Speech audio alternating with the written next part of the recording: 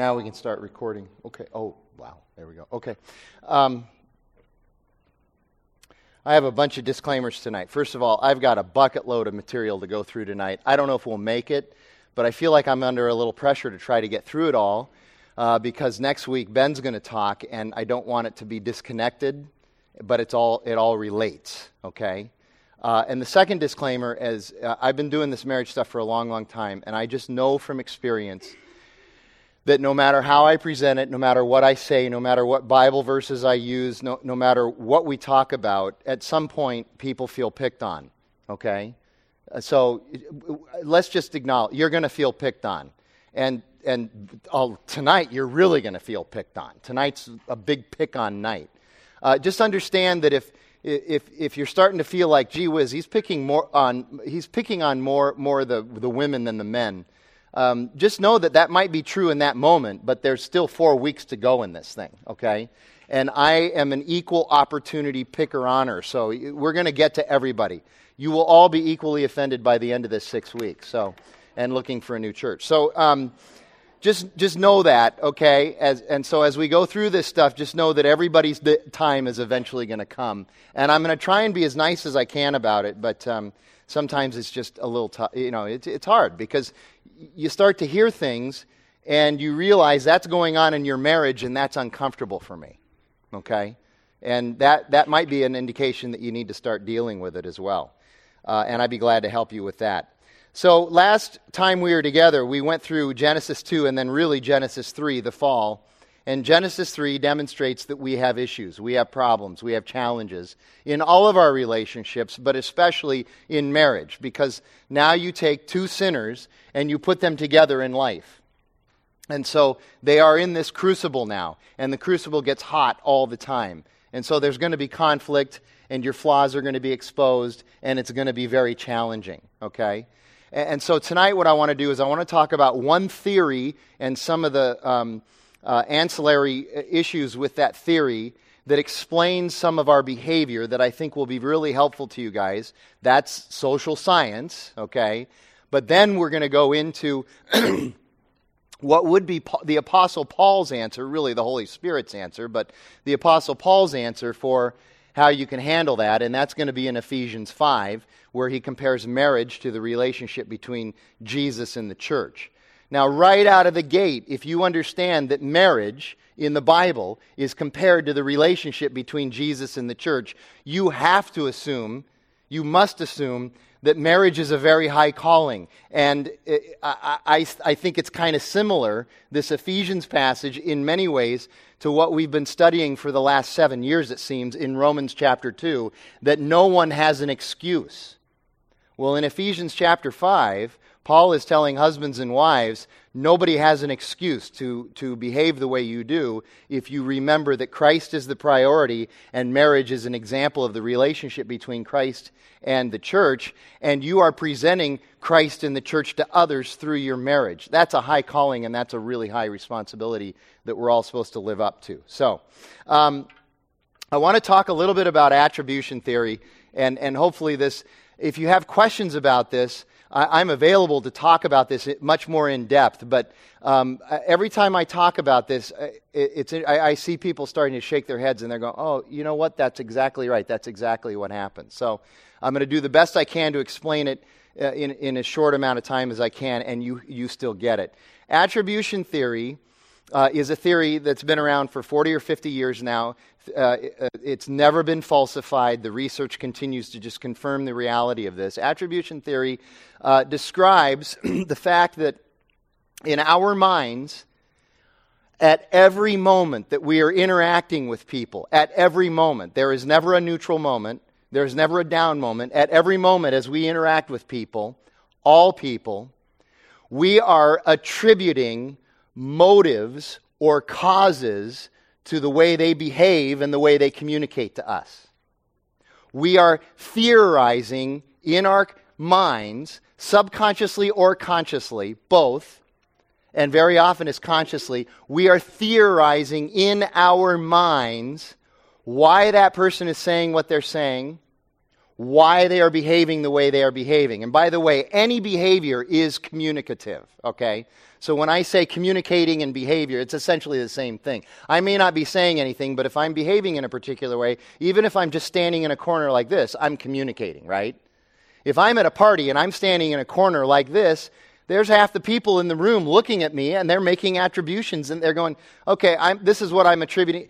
He's a jerk, or he's quiet, or he's shy, or he's feeling intimidated, or he's trying to get attention, okay? You're constantly ascribing or attributing motives to people's behavior and communication. Now, here's where it gets a little bit dicey, and I hope interesting, okay? We attribute these motives for behavior based on things called external or internal factors. And again, this is all going on in this amazing computer called our brain, okay? We attribute behavior to others based on external or internal factors, and we make these judgments this quick. I mean, just in a snap, we make these judgments. What's an external factor? An external factor is a person's situation, circumstance, context, or environment. She is behaving that way because she's in this situation. Okay? There's an external force that is causing her to behave or communicate the way she is. Okay? An internal factor is anytime we ascribe behavior or communication to a person's character or personal qualities. So, if we view somebody as impatient or petulant or hostile or angry, or if we view somebody as loving and selfless, we will attribute motives to their communication and behavior based on internal factors. So either external or internal factors. A couple little things that I think are interesting. Once we have made an attribution for somebody's behavior or communication, once you have decided in your mind that your spouse has behaved a certain way or said a certain thing for a particular reason, even if your spouse can prove beyond a shadow of a doubt that your attribution is wrong. I mean, there is if you went to court, there is no way that your spouse would lose this. They have proven beyond the shadow of a doubt that you were wrong in your attribution. 95% of the time, we stick with our original attribution. That's how stubborn people are. That's what we do. Now, I want to just, if you get that, if you understand that, I want you to think about the conflict that you have with your spouse. Wouldn't that drive some of the conflict, the fact that you're stubbornly holding on to your attributions? It would drive some of your conflict, okay? Now, let's go a little bit deeper on this internal and external factor thing in our way of attributing, okay? It works both ways. It's not necessarily that all external attributions are good or bad. It just depends on the situation. So, let's say most of the time, Jackie gets home before I do. Jackie's my wife, if you don't know. She gets home before I do. And so I get home and she's doing something. She's in the living room watching TV and planning her volleyball practices, or she's in the kitchen doing whatever it is, okay? She's in the house. The garage door goes up. We're dog people. We like dogs, okay? So we have 2 dogs. We have a Weimaraner that fluctuates between 95 and 100 pounds. His name is Moose, and he is one. And then we have a little Maltese that at 15 pounds is 7 pounds overweight. So we don't know how that's happened, but at Moose and Lucy, okay, so our dog. We love dog. We're just dog. We've always been dog people, okay? So the dogs hear the garage door go up, and so they immediately run to the laundry room door, which is where we go in. And so when I walk in and the dogs are there to greet me, I usually spend 30 or 40 seconds there greeting them and cooing at them and talking to them and all this stuff. It's wonderful, you know. And then I'll walk in and I'll spend less time greeting Jackie, but I will still greet her and give her a nice, greeting her. All right, so let's say I get home and I open the door and there are the dogs, and rather than greeting the dogs, Jackie's in the kitchen and she can hear this. I yell at the dogs to get down and stay away, and I sort of push them out of the way. And then I walk in, and instead of greeting Jackie, I just sort of walk by her, and I walk into the office, and I close the door in the office. Okay. Like it or not, Jackie's going to be making attributions at this point, correct? Wouldn't you? Okay. So, if she's going to make an attribution for my behavior, because I'm communicating, right? Whether I mean to or not, I'm communicating.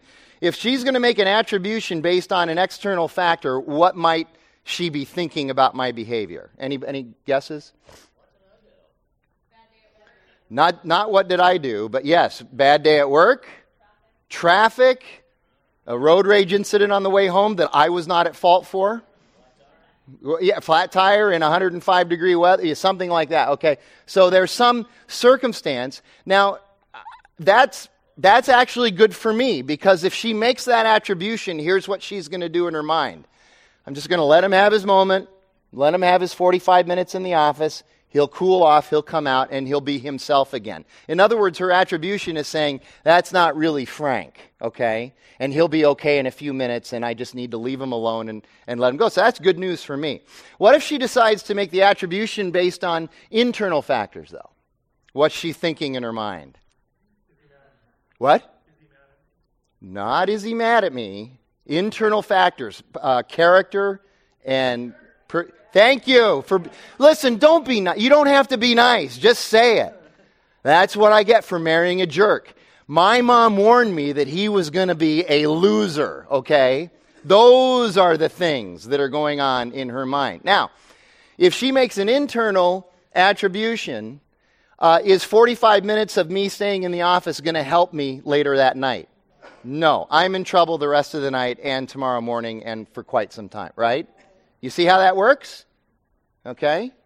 I hope this is helpful to you. It's been very helpful to Jackie and me to know this. I talked about how in social science is not the gospel, but at least it'll explain how and why things happen between people. Okay?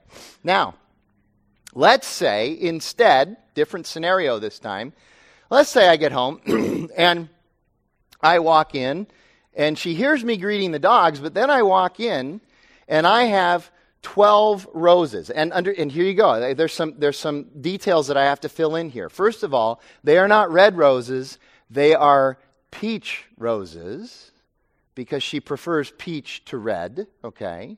So they're peach roses, and they are not from Flower-Rama, but they are from AJ's, which means that I spent way too much on them. But it also means that they're in a $3 vase instead of a no vase, and they have baby's breath and all that other stupid... Anyway, it's beautiful, okay? The little fork thing sticking up with the card, okay? And I put that down on the kitchen counter and say, how you doing, honey? Okay, now, and by the way, it's not her birthday and it's not our anniversary. If she makes an external attribution for this behavior, what are the possible explanations that are going around in her mind for that? What did he do? What? What does he want? What did he do? What does he want? Okay, you see that? You see how that works? So, suddenly, I was getting a break earlier with the earlier scenario. Now I'm maybe not getting a break. She's questioning my motives. Okay, right? Okay, and she's wondering, man, what bad news is he going to break to me later tonight? You know? Okay? Now, what if she decides to attribute it to internal factors? This is amazing, the silence, because nobody could even imagine that there would be internal factors that would drive me to do this. But what would be the potential internal factors that she could attribute this to? What? Good person. He is so loving, selfless, compassionate. He thinks of others before he thinks of himself. That's the kind of thing. Okay, so this is going to go really well. And because I'm a sinful and manipulative person, this is what I really want, because anyway. So you see how this works, right? You understand how all this works? I'm glad a couple of the guys were tracking with me there. Okay, so now I want to make sure I'm okay. So there's a couple of things that happen with attribution theory By the way, is this helpful for explaining how you guys can get into some arguments and discussions that are difficult and why things hang on longer than they need to? At some point I'm going to say this, but I'm going to say it right now because it's really important. I happen to like all the Venus and Mars franchise of books, okay? John Gray stuff, okay? So the last one that I read, I don't know if it's the last one he's written. I haven't seen another one. Probably is one. But the last one I read was When Venus and Mars Collide, How Fatigue and Stress Affect the Way Husbands and Wives Argue with Each Other. And some of you are sitting there going, really? You read that book? Yeah, 265 pages of research on how fatigue and stress affect the way husbands and wives argue with each other. I could not put the book down. It was that good. It was that fascinating, okay? In the book, though, he talks about something that anybody in the communication discipline knows, that research has shown. Within 4 minutes of a romantic couple getting into an argument, within 4 minutes of a romantic couple getting into an argument, you are no longer arguing over the issue that got you into the argument. You are arguing about how each other argues. And that is what you will spend most of your time arguing about. You do this, you do this, you do this, you do this. And at some point, by divine intervention, God's grace, one of you maybe at some point will say, what started this argument? And you'll get back to the business at hand. And you might actually be able to get away from arguing. But there you go. If you just know that in your relation, if you just know that, how much time are you going to be able to save arguing with each other? Okay, because you're never going to be able to agree about how badly each other argues. You're never going to really be able to agree on that. So just argue about the issues. Okay? Now, couple things. There's this thing called the self-serving bias. I've talked about this in church before. Here's how the self-serving bias comes directly out of attribution theory and its application. The self-serving bias is our tendency when we view our behavior, because we also attribute motives to our own behavior, okay, and our own communication. But the self-serving bias says that every time you and I do something well, we naturally attribute it to internal factors. Well, of course I passed that test. I'm a hard worker. I'm smart. I study hard. I have great study habits. Okay? But if somebody else does something well, we automatically attribute it to external factors. Well, they gave us a study guide and it was easy and he had access to the master. It's something. You're constantly figuring out how the circumstances allowed somebody else to succeed, but when you succeed, it's your character. Okay? And it goes the other way when you do something poorly or when you get caught doing something bad.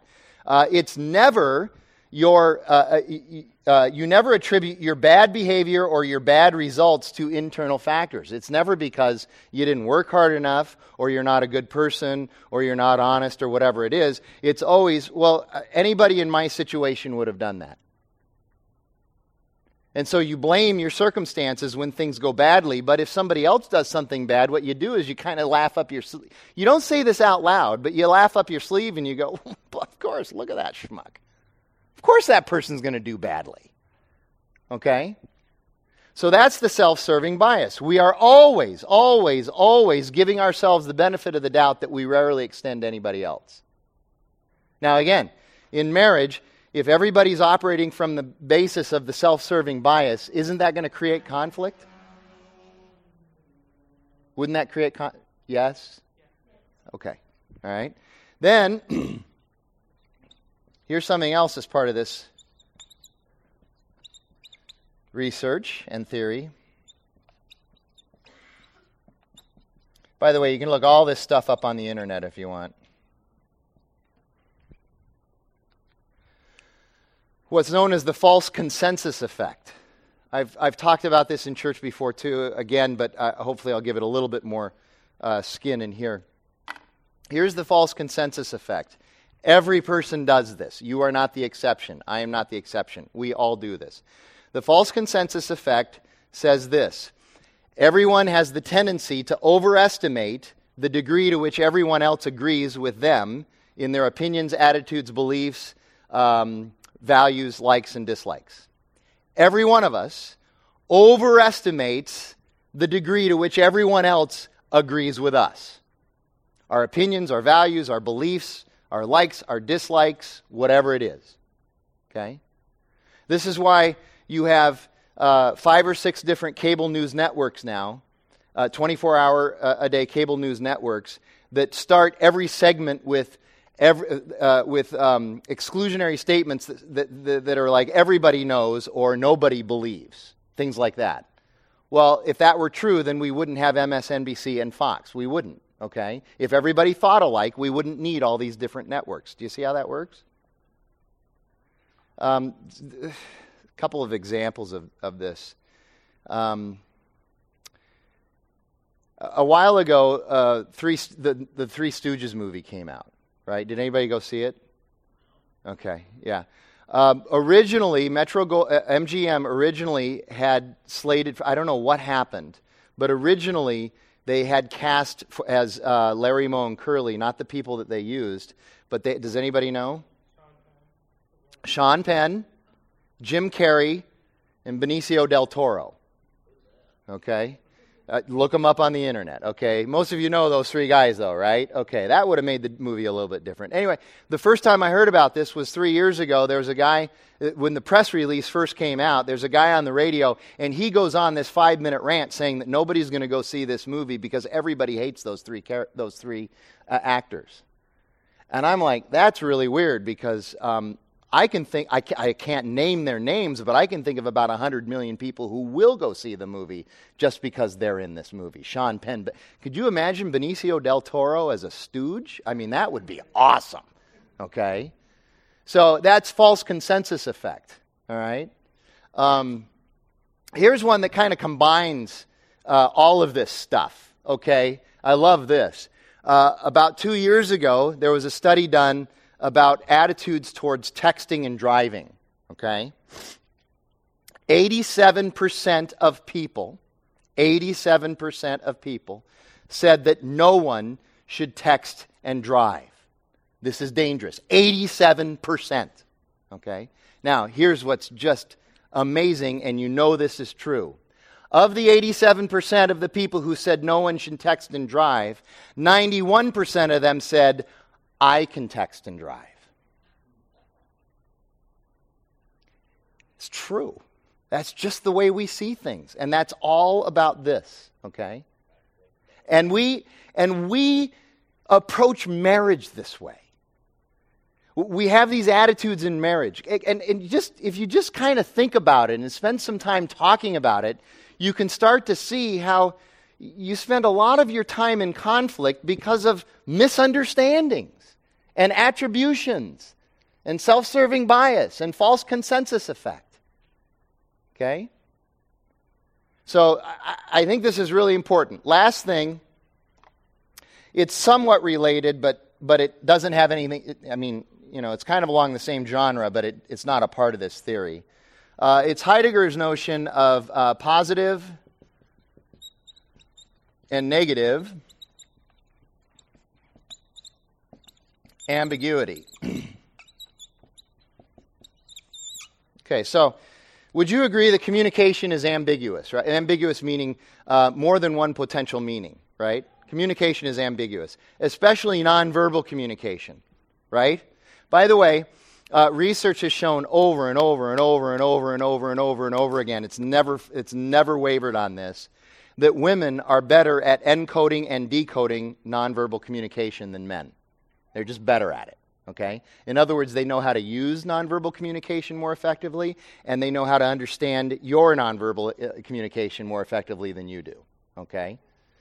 But nonverbal communication especially is ambiguous. All of us think we're really good at interpreting nonverbal communication. We're not nearly as good as we think, okay? But all communication is ambiguous.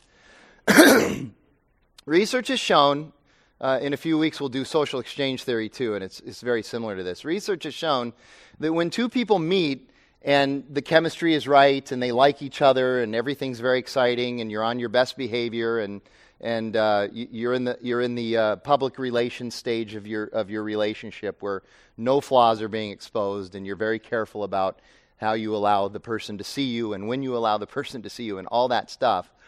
During that time, we naturally practice what Heidegger calls positive ambiguity. So any ambiguous communication that comes our way from this person that we're interested in. By the way, this is not just true of romantic relationships. It's true of friendships. It's true of roommate relationships. It's true of coworker relationships. It's true of all relationships. But it's intensified again in marriage because of the romantic nature and because of the proximity of the people. But all ambiguous communication early on, when you're in that smitten stage, is almost always you're giving the benefit of the doubt, and you're automatically defaulting to the most positive possible interpretation of any ambiguity in the communication. So anything that she does, anything that he does that could be interpreted in a bad way, that might cast a doubt on the relationship or create a problem, you don't go there. You give them the benefit of the doubt and you interpret it in the most positive way possible. But over time, as we experience deterioration in our relationship, what some people call the mutual disenchantment phase, all this feeling stuff starts to wear off and we're not trying as hard, right? Okay? I'm not speaking Greek here, am I? You all understand what we're saying, okay? What happens is during that time we start to slip over occasionally to the most negative possible interpretation of ambiguous communication. And the more the relationship deteriorates, the more you head over in this direction. Now, if there is a benchmark betrayal in the relationship, a tremendous crisis event where trust is lost or it's just total betrayal, immediately you just go, boom, everything is suddenly interpreted negatively. You're not giving anybody the benefit of the doubt at that point. But if there's no major breach in the relationship, it happens slowly. It's just part of the deterioration of the relationship. But eventually you will hit what Malcolm Gladwell has called the tipping point. You can apply that to a number of different things. You'll hit the tipping point where suddenly, now you're just going to start interpreting everything negative. And then the deterioration of the relationship gets accelerated, okay? Again, session 5 or 6, we'll talk about the 6 stages of relationships and how that works and what we can do during stage 4, which is the stage of deterioration, which we all experience, and we need to be prepared for it, and we need to know how to work through that, okay? But that's what we do. We start, as things aren't going quite as well, as we're not quite as excited, as the chemistry isn't flowing quite as much, we tend to start moving towards that negative interpretation of ambiguous communication and behavior. You follow that? Does that make sense? Well, what does that do to your relationship? It's a rhetorical question, you know, okay? So, now, grab your Bibles, turn to Ephesians chapter 5. This would be God's answer by the Holy Spirit through the Apostle Paul to all of this trouble. Let me just read it, and then we're going to just start working at unpacking it. And I'm going to go for 35 more minutes, and wherever we are, we're going to stop at that point. I'm going to get as far as I can, but I'm not going to force you to stay here longer. We'll just pick it up if I don't get through it all, okay? And some of you are like, just stop talking and start reading, and you'll get through it. Okay, here we go. First, I got to find Ephesians. It's in the New Testament, right? It's here somewhere. Okay, now, most of you, your Bibles will have a break between verse 21 and 22. And 22 starts a new paragraph. I'm going to talk a little bit about that, okay? I'm going to start in verse 21. Submitting to one another out of reverence for Christ. And you're going, why are you starting there? That's above the break. It's in a different paragraph or whatever, okay? Submitting to one another out of reverence for Christ. I'll explain in a few minutes. Wives, submit to your... Now, right away we're into controversy, right? There's that S word. It's worse than the other S word for some of you, okay, right? So the first question a lot of people say is, okay, what does the word mean in Greek, okay? So Mark Driscoll says you can always tell a rebellious evangelical when they ask, what does the word mean in Greek, okay? Let me tell you something. The word is worse in Greek. It's better in English. In Greek, it's the word hupotasso, which is a combination of two words that mean line up under. It's a military term, okay? So, wives, submit to your husbands. Or you could say it this way: wives, line up under your husbands. Secretly, the guys are going, okay, right now. Anyway, so wives, submit to your own husbands. Well, that's good. It's only the one, all right? As to the Lord. Your husband isn't the Lord, but as to the Lord. We'll explain all of that, okay? For the husband is the head of the wife, even as Christ is the head of the church, his body, and is himself its Savior. Now, as the church submits to Christ, so also wives should submit in everything. Everything. That sounds like a lot of stuff, okay? Everything? What does everything mean in Greek? Yeah, everything. Okay, so wives submit in everything to their husbands.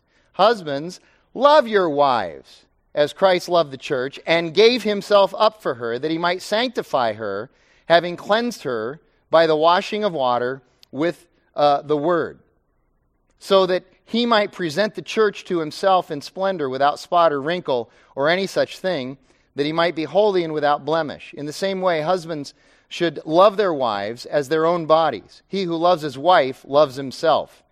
For no one ever hated his own flesh, but nourishes and cherishes it, just as Christ does the church, because we are members of his body. Therefore, a man shall leave his father and mother and hold fast, cleave to his wife, and the two shall become one flesh. That's a really important reference. First of all, that's referencing Genesis 2:24. Okay, right? So part of the whole creation story prior to the fall. But it's also important because it goes back up to verse 28. In the same way, husbands should love their wives as their own body. He who loves his wife loves himself. Okay? You're one. God sees you as one. Left the mother and father, you become one flesh. If you don't love your wife, you don't love yourself. That's what God is saying to you. Okay? Just want to make sure I make that point there. Therefore, the man shall leave his father and mother and hold fast to his wife. The two shall become one flesh. Here you go. This mystery is profound, and I am saying that it refers to Christ and the church. Now, that's interesting. Paul is here saying, I'm revealing the mystery to you now. There's a lot of mystery with God, right? Well, this one is being revealed now. Marriage is supposed to be a picture of Christ and the church. Okay? And then he says in 33, wraps it up, summarizes again. However, let each one of you love his wife as himself, and let the wife see that she respects her husband. Okay? Now, there is a ton going on in this passage, so let's start kind of unpacking it. First, let me just say that there's been debate for hundreds and hundreds of years about the Greek in this text, okay? So you look at verse 21, it says, submit to one another out of reverence for Christ, or submitting to one another out of reverence for Christ. The Greek is actually a participle, so it should read submitting to one another. But the verb is there. It's a participle, but it's a verb. And the verb in the Greek text, is in verse 21. Here's what's interesting. It's not in verse 22. Now, that doesn't mean that Paul is not saying that wives shouldn't submit to their husbands. What it does mean, though, is that verse 22 is dependent upon verse 21 in the Greek construction. It's called an elliptical construction. You use the verb here, and then you continue to talk as though the verb were inserted, but you don't actually say the verb. It's a rhetorical device. It's very common. Okay? So, people who say verse 21 has nothing to do with verse 22, I would argue they're wrong. It has to, because literally verse 22 says this, wives to your husbands as to the Lord. You have to find the verb somewhere. Where's the verb? It's in verse 21 where we're saying submit to one another out of reverence for Christ. But I also agree with those who argue that verse 21 belongs with verses 1 through 20, where Paul reviews how we're supposed to treat each other in the church, and that it's his summary statement for how we're supposed to treat each other in the church, that we're supposed to submit to one another out of reverence for Christ. So here's what verse 21 is, in my opinion, my humble opinion, okay? but I have some scholarly backup for this. Verse 21 is what I would call a swing verse. It goes both ways. It goes with, it's the summary of verses 1 through 20, but it also begins his discussion of how marriage is supposed to work. Okay? A lot of people get nervous about this because they think that it somehow mitigates or lessens the wife's responsibility in the marriage to submit to her husband if there's mutual submission going on. Do you see why people would say that? Okay, but I would argue that there is mutual submission that goes on in the marriage, but because men and women are different, and Paul knew this, because the Holy Spirit was writing this through him, and who knows us better than the Holy Spirit? Nobody. Men and women are different. Submission looks different for men and women. Our needs as men and women are different. Therefore, we are going to fulfill different roles for each other. That's what it means to complement each other. That's why we believe in complementarian theology at what church are we at? Redemption Church, okay? That's why we believe in complementarian theology. Okay? And we're going to get to that discussion later, but I just want to show you that. Husbands really need to feel respected. Isn't it interesting that Paul uses the word respect in verse 23? They do. Men need to feel respected and affirmed. It's one of our needs. And I know there's a tendency on some of your parts to go, well, they should just grow up and deal with it. That's not helpful. It's just not helpful, okay? What's wrong with giving respect and affirmation to your husband? You shouldn't have married him if you can't respect him and affirm him. You might be the problem, okay? 3 billion fish in the sea, and this is the tuna you picked. Well, you're stuck with him now, okay? All right? Okay? But wives, they need affection, emotional intimacy. Guys are like, I like that word intimacy, but that word emotional that modifies intimacy, that's a problem. It's got to be physical. No, they want affection and emotional intimacy. Husbands need to love their wives, agape their wives. Compassionately, selflessly, sacrificially love their wives. It's how we submit to our wives. That's what I would argue. Okay? Wives, isn't that what you want? I've always been confused by the woman that says the woman's job is much harder submitting to a guy. Well, the text says that the guy is supposed to give his life up, die for his wife. That sounds hard. I mean, we at least should get an attaboy for that. Okay. Then there are people who will say, wait a minute. This is this is bound by cultural context. In that culture, it was normal for a wife to submit to a husband.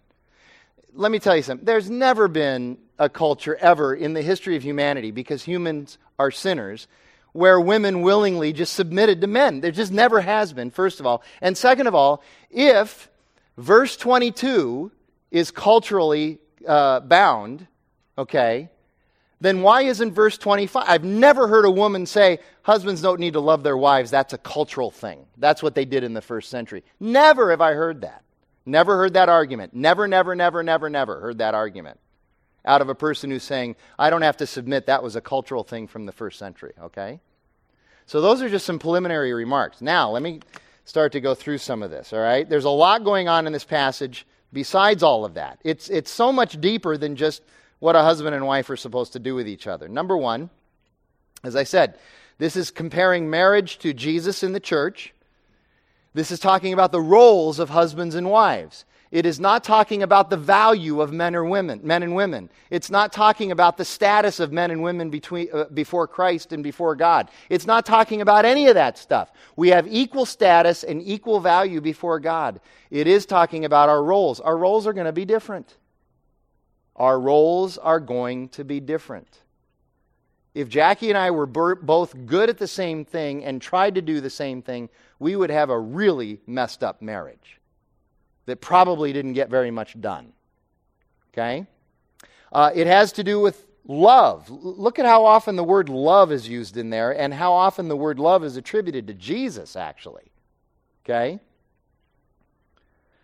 It has to do with what it means to submit. By the way, let me just say this. The problem with love today is that for most people it means I get to do whatever I want. That's not the definition of love. It's certainly not the biblical definition of love. Okay? The cultural definition of love is completely selfish. Here's an example of this. I once had a friend. I finally just couldn't be friends with him anymore. Okay, because this guy would go out and just with reckless disregard sin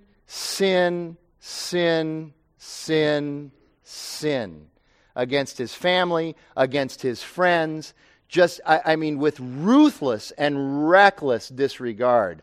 Awful, horrible, offensive, hurtful sin against everybody that's close in his life. And the minute anybody, his wife, his friends, the minute anybody called him on it, his response was, "You're the one who's not acting like a Christian because you're not forgiving me." That was what he hid behind. And he said, "You're not loving me because you're not forgiving me." We never got to talk about how he wasn't loving anybody else because he's sinning against everybody else. But that's his definition of love. I get to do whatever I want. Okay? Love in the Bible is a completely selfless word. It's selfless, completely. We struggle with that. We really do. Okay? So, it also talks about how we're all going to submit to one another, which means that we are equal in status, we are equal in value, but we have different roles. By the way, this is just like the Trinity. Think about the Trinity, Father, Son, and Holy Spirit, right? Father, Son, and Holy Spirit are equal, right? Wouldn't you say they're equal? Do you agree? Okay. Wouldn't you also agree that they have different roles? Completely different roles, right? Only one of them died on the cross. Only one of them is with us now, encouraging us, right? Okay, so we need to remember that. And here's what's really funny. In Scripture, especially in the Gospels and in the New Testament letters, but in Scripture, whenever you read about the interaction between any of the members of the Trinity, you will find that they are all yielding to each other. There's never a time where there's one kind of the Father's asserting himself over and against the Son and the Holy Spirit. No, what the Father does is he lifts up the Son and says, "This is who I am well pleased with." The Son, Jesus, says, "It's going to be better when I leave here because I'm sending you the Paraclete, the Holy Spirit." You see that? They're shy towards one another. They yield towards one another. And then you go, there's some people who say, "Well, I don't understand how you can get submission as a Christ-like behavior out of any text in the Bible, including here, even if you have the word submit here." Okay? Well, the reason is because Jesus submitted. Do you understand that Jesus practiced submission? Okay?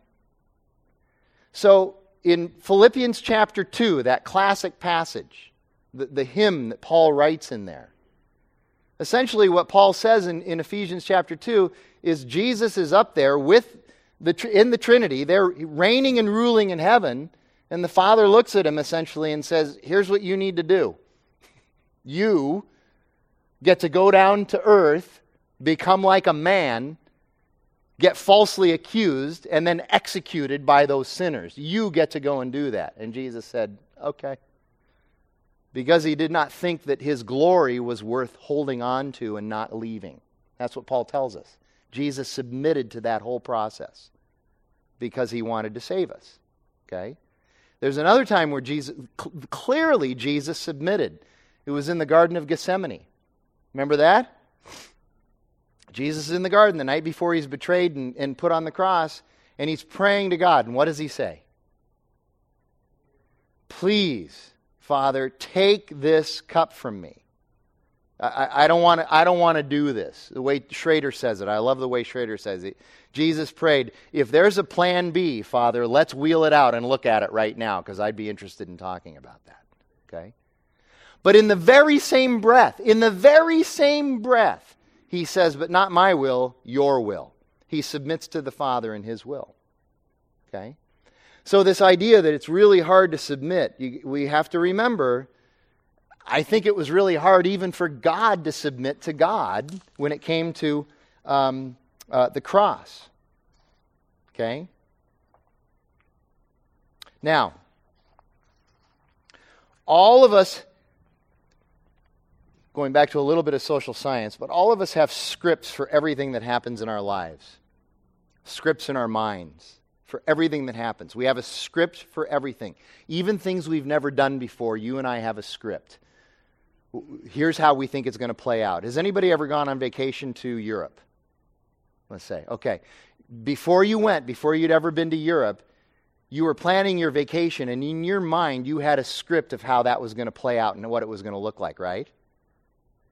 Now, when you got there, and the script was different than what you had in your mind, you had to deal with that. Sometimes that causes conflict, it causes frustration, it can cause discouragement, it can cause anger, it can cause fear, or sometimes it can cause excitement, and you're excited about that. But we have a script for everything. I admit, I drink a lot of Circle K coffee. I'm sorry. I prefer Lucy's and Lux and all those places, but it's just impossible to get in there and park and all that stuff. And besides, it's a lot of money. But so I go to Circle K. I know there's 10 or 15 Circle Ks in the city that I tend to go to. Okay, I don't have stock in Circle K, by the way, but I have 10 or 15 of them, and I've got a script for every one of them, all the way down to which ingress am I going to use into the parking lot, which parking space do I hope is available, okay, to the fact that I've got to have. Apparently, I'm not a real coffee drinker. There has to be vanilla-flavored creamer in the dispenser, or I'm mad. Okay? If I have to open those little tubs, that's aggravating. If they're out of the Colombian brew, that's a problem. If there's a long line of people buying lottery tickets, that's a violation of my script. There are all kinds of potential violations to my script. Have you ever seen an extremely mature old person walking into a doctor's office?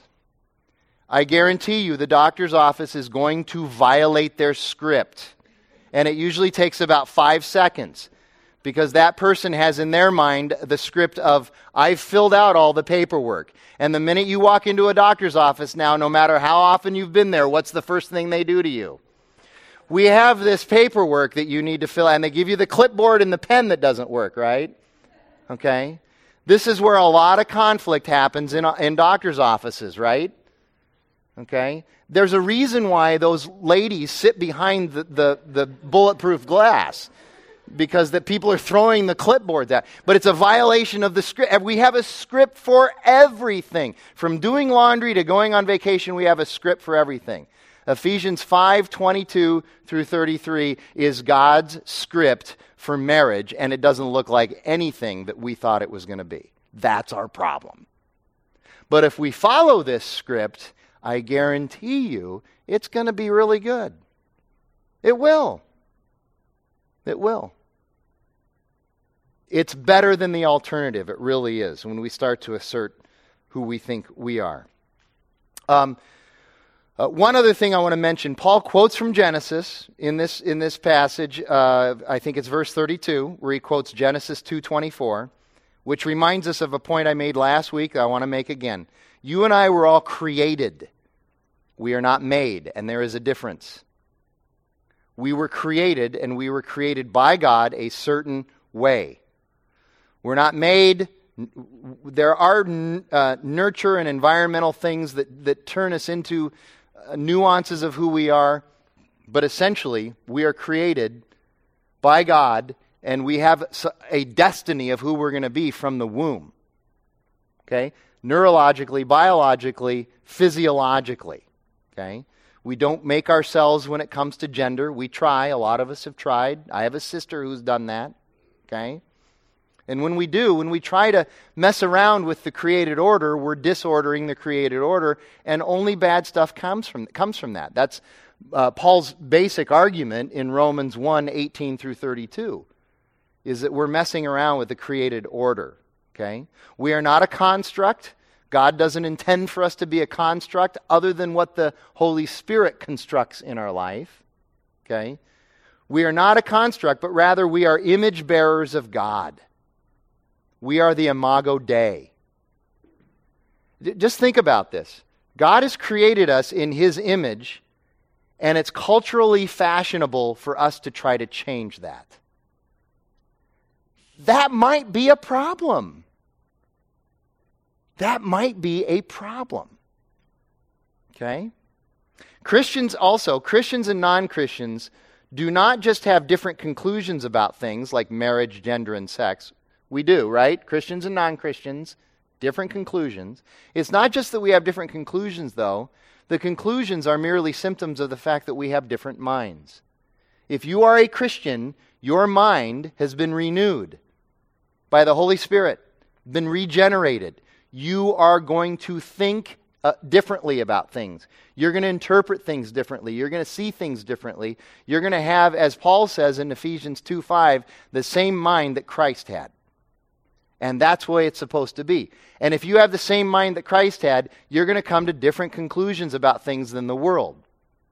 And the world has a set of beliefs about marriage. And let me tell you something, they're not good. And the Bible has a set of beliefs and teachings about marriage, and it's the best, even though it's countercultural and counterintuitive, but I'm telling you, that's the script you want. The script you want is the script that the Bible has. And by the way, Ephesians 5 is not the only place that speaks to this. There's lots of places where the Bible speaks to marriage, more than you'll ever know.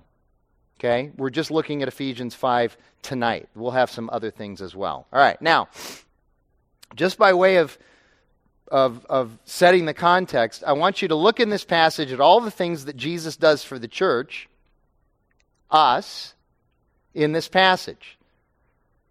Okay? First of all, Jesus is the head of the church. The word head translates the Greek word kephala, which literally means wellspring or fount of leadership, strength, protection, and tenderness.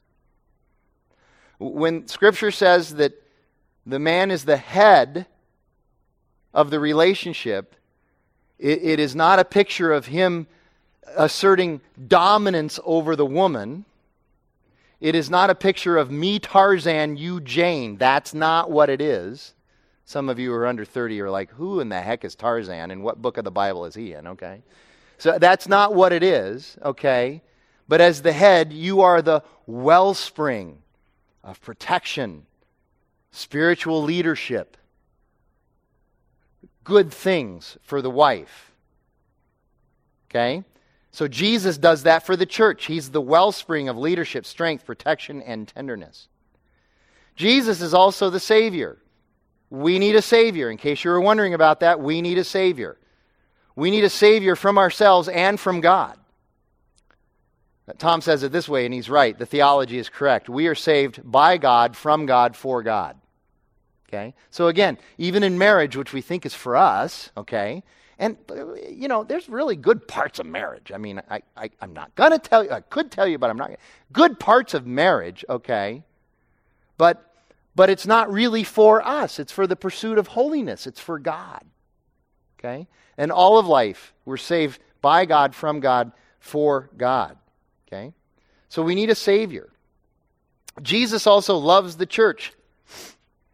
By the way, He loves the church even though the church is really awful. Really? The church is, the church is dysfunctional, it's disorganized, it's led by a bunch of sinners. It's a mess. It's led by a bunch of sinners and we're leading a bunch of sinners, okay? The church is really a mess. The reason the church has lasted for 2,000 years is not because we're smart, organized, and wonderful. It's because God is God. That's why. It's the only reason this could happen. Psalm 127, if the Lord doesn't build the house, the workers labor in vain. Okay? Churches are built by Jesus, not by us. Okay? So He loves the church in spite of how unlovable we are. Guys, there are occasions, I know it's rare, but there are occasions when your wife is not that lovable. She's just like the church.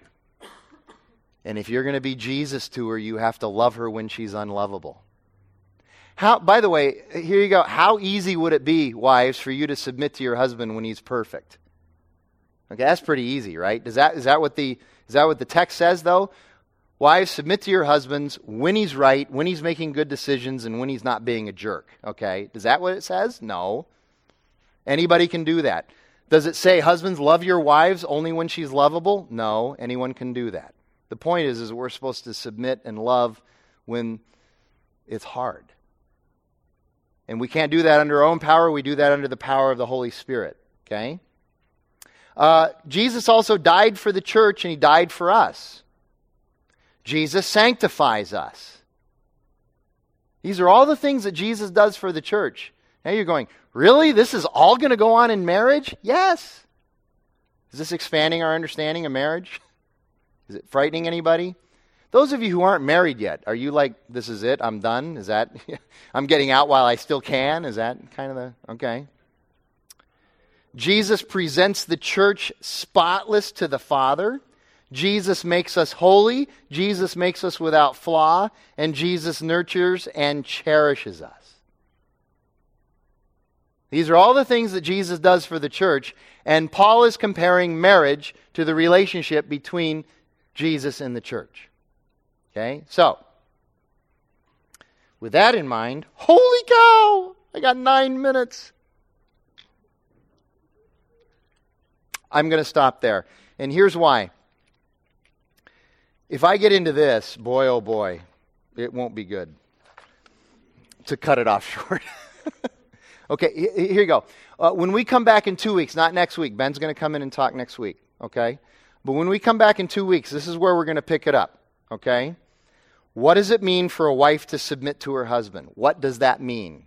Because some of you are like, okay, I'm hearing all of this stuff. I'm getting it. This is great theology. What does it mean to me as a wife?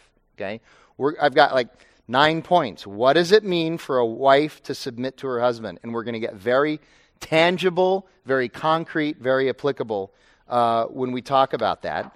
Then we're going to go to, what does it mean for a husband to love his wife?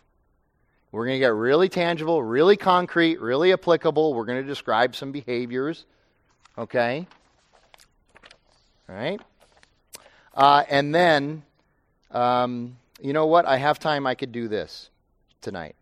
And then I was going to say, I want to further explain the ideas of complementarian and egalitarian theology. Remember last week I said I'd do that this week? I think I can do it in the last 8 minutes. Okay? So let's do that. Now, in Ephesians 5, 21, 22 through 33, Paul presents a complementarian view of marriage, that we complement each other. By the power of the Holy Spirit, the way we're created, divine created order, we complement each other. So complementarian theology essentially goes like this. It's based on Genesis 2, and then a host of other biblical passages, but it starts in Genesis 2, that men and women are different. We're created different, okay? When God said, I'm going to make an ezer kenegdo for the man, a helper suitable, a reciprocating partner, he didn't say, I'm going to make a mirror image of the man. He said, I'm going to make somebody that's going to complement him. That's what he's saying. He fills her gaps, she fills his gaps, okay?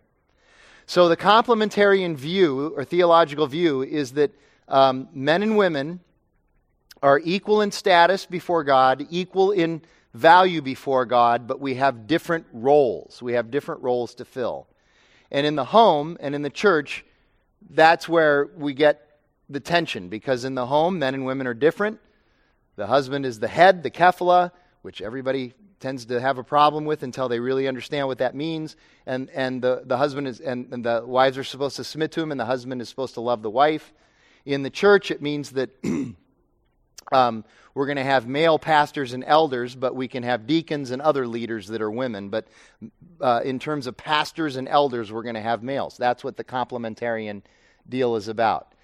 Those who believe that the Bible presents an egalitarian theology, and I was in a denomination for 12 years that was egalitarian, even though I was pretty complementarian in my own theology. That's a whole other backstory, but I understand the egalitarian position very well. The egalitarian position says this: We are not only equal in status and value before God, but we're also equal in role.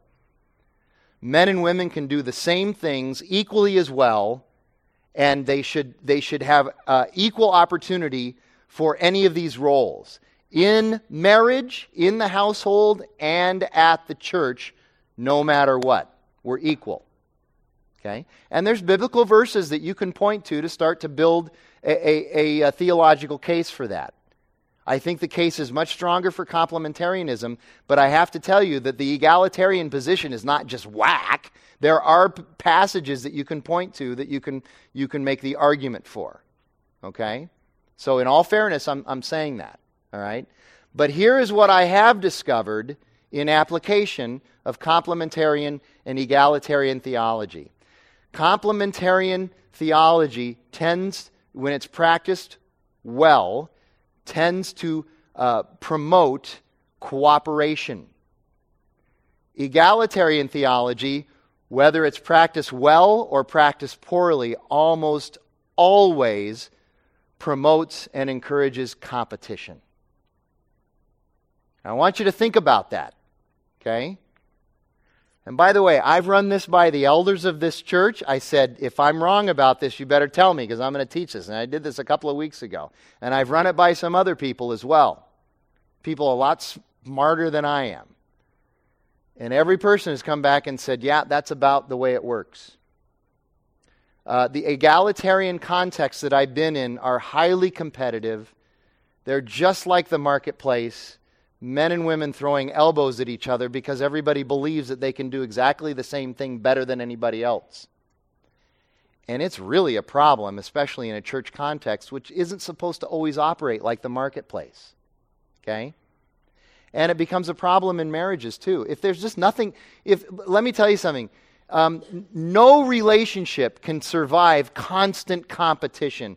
And if a household is nothing but competition between the two people there, at some point something's going to give and it's not going to be good. Okay? Complementarianism promotes cooperation, generally speaking. Egalitarianism promotes competition. Okay? Here's a couple of examples for you. Okay? I have two hands, a left hand and a right hand. Okay? They're not the same. They complement each other. There are some things I can do with my right hand much better than I can do with my left hand. There are some things that the left hand does much better than my right hand. And they work in concert with each other. You will never see my two hands fighting with each other for supremacy. You just won't see that. They cooperate with each other. They work with each other. Let me use an athletic analogy. Maybe some of the guys will get on board with that, okay? So let's say that all baseball players' hands adopted an egalitarian approach to life. All baseball players, their hands adopted an egalitarian approach to life. Okay?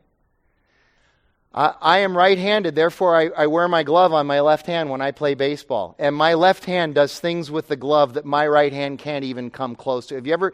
Those of you who are right-handed, have you ever tried to put a glove on the right hand? I mean a right-handed glove. Have you ever tried to put a left-handed player's glove on your right hand and go out there and try? You can't, right? It's impossible. You can't catch a fly ball. Okay? This hand can do something that this hand can't do, okay?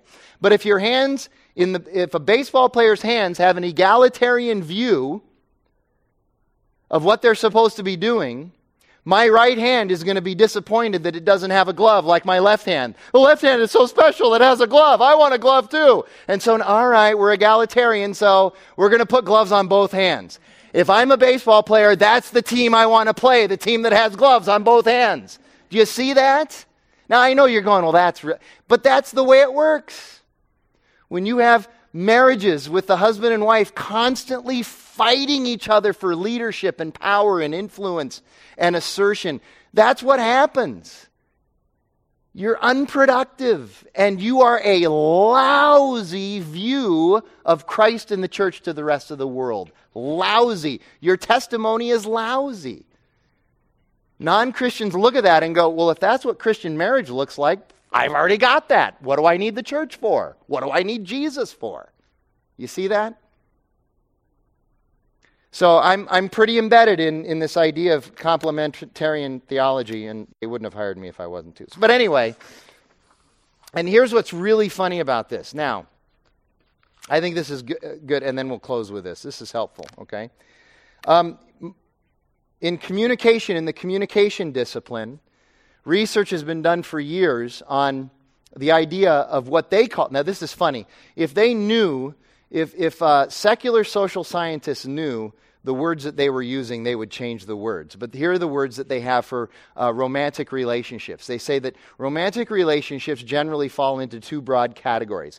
There are complementary romantic relationships. Funny they use that word. And then there's romantic relationships that they call symmetrical. Okay? The symmetrical romantic relationships are people who are kind of mirror images of each other. They have the same strengths, they have the same weaknesses, and they have the same communication styles. Okay? Complementary romantic couples in the social science area are couples that are kind of like, this is an oversimplification, but it's kind of that opposites attracts kind of a thing. Where Jackie's really strong, I'm really weak. Where I'm really strong, Jackie's weak. And we fill each other's gaps, and we have different communicate. Let me tell you something. Jackie and I have very different communication styles. We have very different temperaments. And we have the tendency, one has the tendency to pick up the other when we need to be picked up. And it just works out that way. We have a complementary relationship from a social scientist view. Here's what's interesting about all the research. Symmetrical romantic relationships rarely last. And I would equate those with the egalitarian approach. We're all equals. We're exactly the same. We're going for the same thing, okay? The social scientists predict from the very beginning they're incompatible, it's not going to work because they're symmetrical. Let's get complements together. Those relationships will work.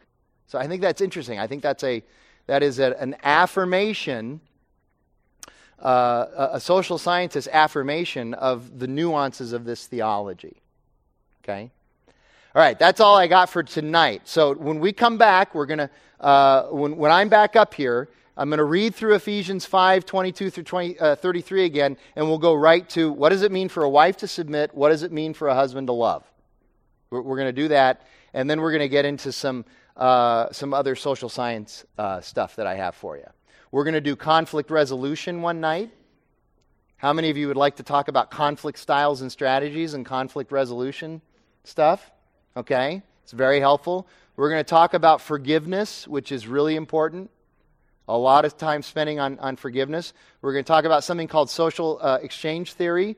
We're going to talk about the differing emotional needs for men and women. And we're going to talk about the way men and women communicate differently and why we need to be aware of that. These are just some of the things that we're going to spend the next 4 weeks talking about, okay? Let me pray, and then you can be on your way, or you can hang out with me and ask me questions if you want. God, thanks a lot for, again, your word and its truth. And although it's very difficult sometimes to reconcile your word with our desires, just remind us that when we lean into our appetites rather than your discernment, we are asking for trouble. So help us to have clarity on that.